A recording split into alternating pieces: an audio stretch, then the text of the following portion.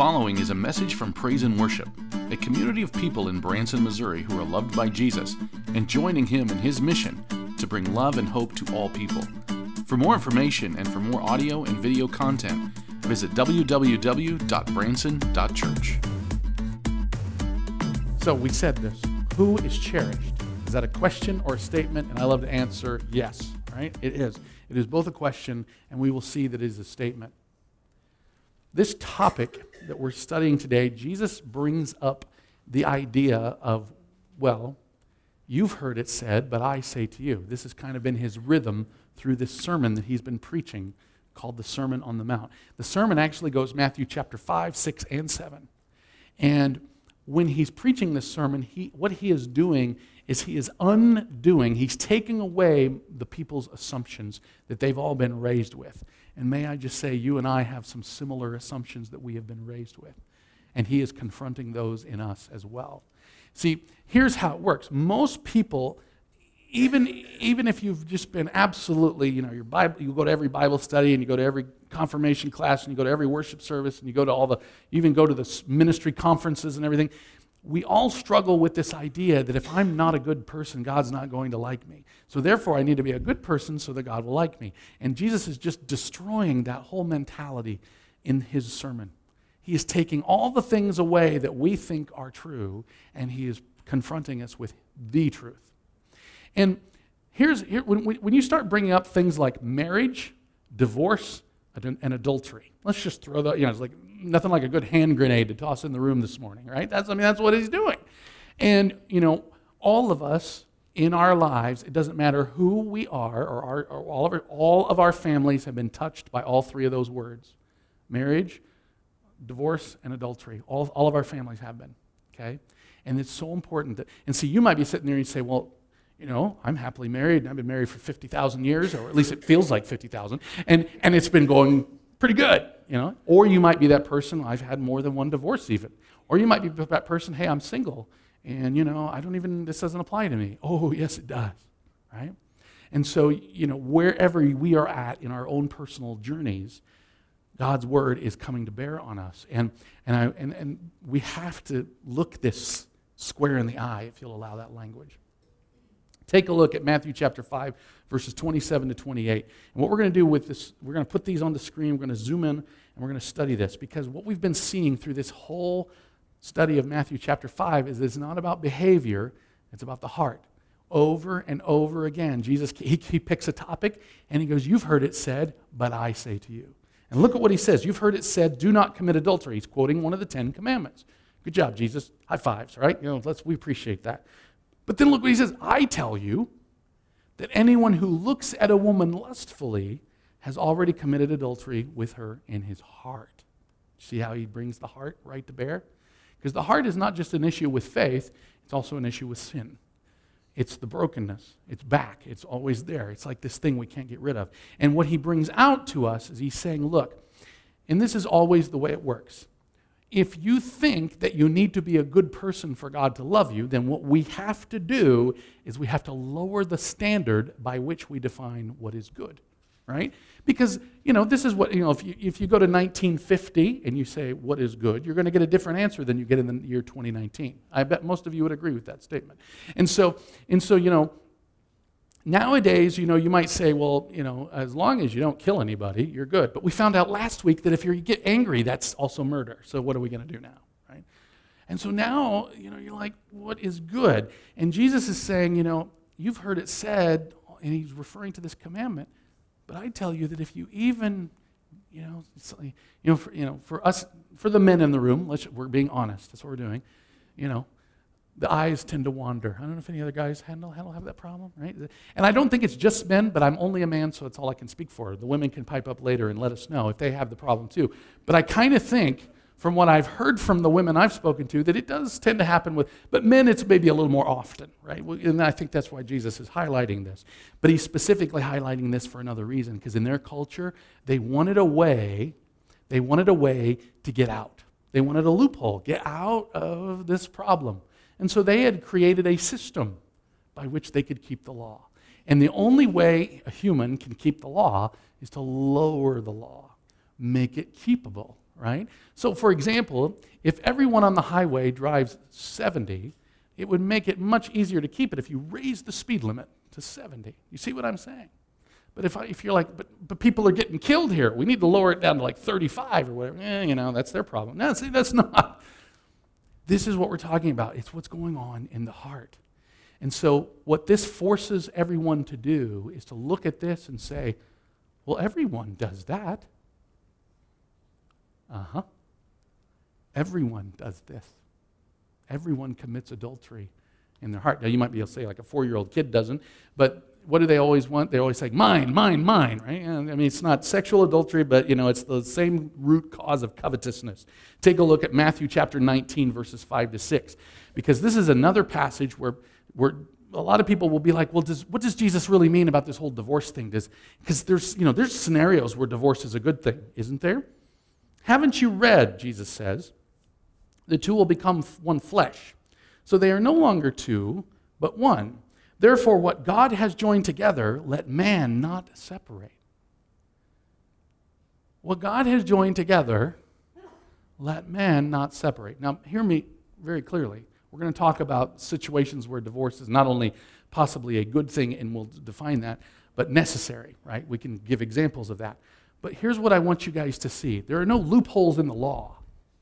There's no scenario where the law doesn't apply to us. There's no situation where divorce is truly a good thing, because good is what the law is what defines what is good. It's God's will. His will from the beginning. And it's very interesting that when does marriage come on the scene? Before the fall into sin. It comes on the scene on page 1 of the Bible. And then it gets emphasized on page 2. And then even on page 3, when everything falls apart, there's this promise that there would be a baby born that would bring us all home. Even on page 3. So what's going on here is he's quoting page 1 and 2 technically, and so he's highlighting the fact that, haven't you read? This is from the beginning. This is how it's always supposed to have been. In Malachi, God even goes so far as to say, I hate divorce. That's not my plan, right? And so for all of our families, because we mentioned all of our families one way or another have been touched by this reality, okay? And so we have to see it from God's point of view. We have to understand, but don't think, like for example, the question is when are we in trouble? It's when you think you can find a good reason for this. We can try to find a loophole. No. Let's just admit that it's broken, because that's what Jesus is forcing us to do. It's broken. Okay, so now what? I want to put a little passage up here, a little chart, for lack of a better word, called Truth and Grace. And I want to highlight how this works in all the different scenarios, because it's important for us to see it. So it has God's design in a broken world, and God's design in a broken world is the reality of the thing. He says the two shall, the son will leave his father and mother, and the two will become one flesh. That's the design. Now that doesn't mean that if you're called to singleness, because guess what? We also have 1 Corinthians chapter 7, where Paul says some people are called to be single, and that's okay. And that can even be a beautiful thing. And Jesus is even going to talk about this in Matthew as well. He says, hey, some of the people are called to that. And some of us don't, some of us who are called to be single don't want to be, but that's one possibility. Another possibility is marriage. And some of us might be sitting here, because Debbie and I are going to be celebrating next April. We're celebrating this April, our 24th anniversary. Next April will be our 25th anniversary. And you're like, hey, our marriage is good. Yeah. She can tell you. We're not going to let her, but she could. And so every marriage, there's no marriage that's exempt from the brokenness, even if you somehow manage to not have a divorce. It's like some people will say, what does it matter that you get married? It's just a piece of paper. Well, what does it matter when you tear the paper up? Well, yeah. What happens when you destroy someone's heart in a relationship? That's an even bigger question. So we got to look at all these. And then the third category is divorced. And did you know, some of you might know this very well, that there are some churches that will not even allow people to join the church if they've been divorced? And I'm like, so what about the people that looked at a woman lustfully? Can they join the church? You see how this works? You see what Jesus is trying to do? Don't build systems of, if you're a good person, then you can come hang out with us. That's the opposite of what he's saying. He's saying we need him. Do you guys remember, some of you who weren't here, we got to bring it back up to remind ourselves, what was the first thing that Jesus said when he began his sermon? The poor in spirit are blessed. Poor in spirit means you have nothing to offer. You are coming with nothing of any value to the relationship. And he says, that's actually who I want to work with. If you come to the relationship with, oh, I've got this on my resume, and I got that. Me and my wife have been married 24 years, happily married most of the time on Tuesdays. We don't see each other as much on Tuesdays. No, that is not it. The poor in spirit are blessed. A translation for that would make a lot of sense to us. If you're broken and you're messed up, then that's who we want here. Because all of the rest of it is a pretend game. It's a game. It's called churchianity. It's where you come and you pretend you're all goody-goody, and then the actual reality is that it's hypocrisy. No. Hypocrisy is when you pretend there's not a problem. We need to recognize there's a problem no matter our relationship. So if we're single and we're in that situation, maybe we're called to that for a season, maybe we're called to that for a long time. If we're married, there's good, there's bad, there's ugly. If we're divorced, that wasn't God's design, but it happened. Now what? What do we do, right? And so what do we go? And then Jesus' message to us is going to be throughout the scriptures, the good news, the gospel, to participate in the restoration. I got to tell you a story. So one of my dear friends came to me one Sunday. This has been a few years back, and we were outside, and we were always greeting, and it was one of those days where the weather was perfect. So everybody just kind of lingering out by the picnic tables, and we're all, high-fiving and handshaking and hugging, and she comes up to me, and she goes, "You need to know something." And I said, "What's that?" And we kind of tended to kind of separate from the crowd, and she said, "You need to know God did something to me today." I said, "What? What did he do?" He helped me see that my divorce, though it wasn't his plan, was not the end of my relationship with him. She had actually been carrying this burden her life that basically when she got divorced, that God just kind of "Oh, well, you're one of those." And he was willing to give her maybe this back seat in heaven or some variation of that, but she wasn't really going to ever live a blessed life now because that had happened in her life. And she says, you showed us the scripture that God will restore anything, that he'll bring it back life to the full. He'll take whatever is completely broken and he'll make it whole again. That's what the Hebrew word shalom means in the Bible. And tears were running down her eyes, and she's, so actually, even though I might have messed that up, or he might have messed that up, now, regardless of what all that was, something new can be made. Yeah, that's right. Because of God's grace. You see, God's grace, they always say grace covers a multitude of sins or whatever. Oh my goodness, no, it doesn't just cover them. It washes them as white as snow, as far as the east is from the west. It makes you alive. He makes you alive. And so what we do is we take the brokenness and we give it to him, just like we did this morning, and then he comes into our lives and he goes, "Now, come with me, and let's koinonia, let's participate, let's commune in the restoration of all things." And let's start with your very home that you live in, the very family that you dwell in, the very people that you spend all of your time with. Let's start there. Take a look at Colossians 2, verse 8. I want you guys to hear this very clearly. "See to it that no one takes you captive through hollow and deceptive philosophy, which depends on human tradition and the basic principles of this world." This scripture is saying that if you are part of an organization or a group or a family or a community or anything else that says, well, if you did this, then you're damaged goods. If you did that, then there's nothing we have for you. If you don't follow all these rules, then say, what now? Now, some of you might be sitting there going, yeah, but Mark, there's some rules. There's some. I mean, you can't just go out and be an axe murderer. See, do you see what we're doing? We're playing games when we say that. The minute you say there have to be some rules, you have missed what this is saying to you and to me. It depends on Christ.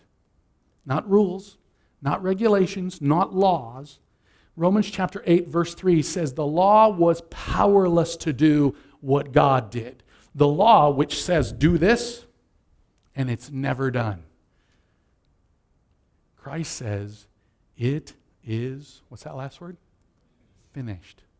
We were talking amongst ourselves. I was talking with some friends this week, and they said, well, if you don't try to be a good person or try to, and he didn't use that language, but he's basically saying that, well then what does God want you to do? And I'm like, so do you mean that when Jesus was on the cross, he said it's almost finished? You guys just need to take it the rest of the way? No, he said it's finished. And then he says, come with me. It's family.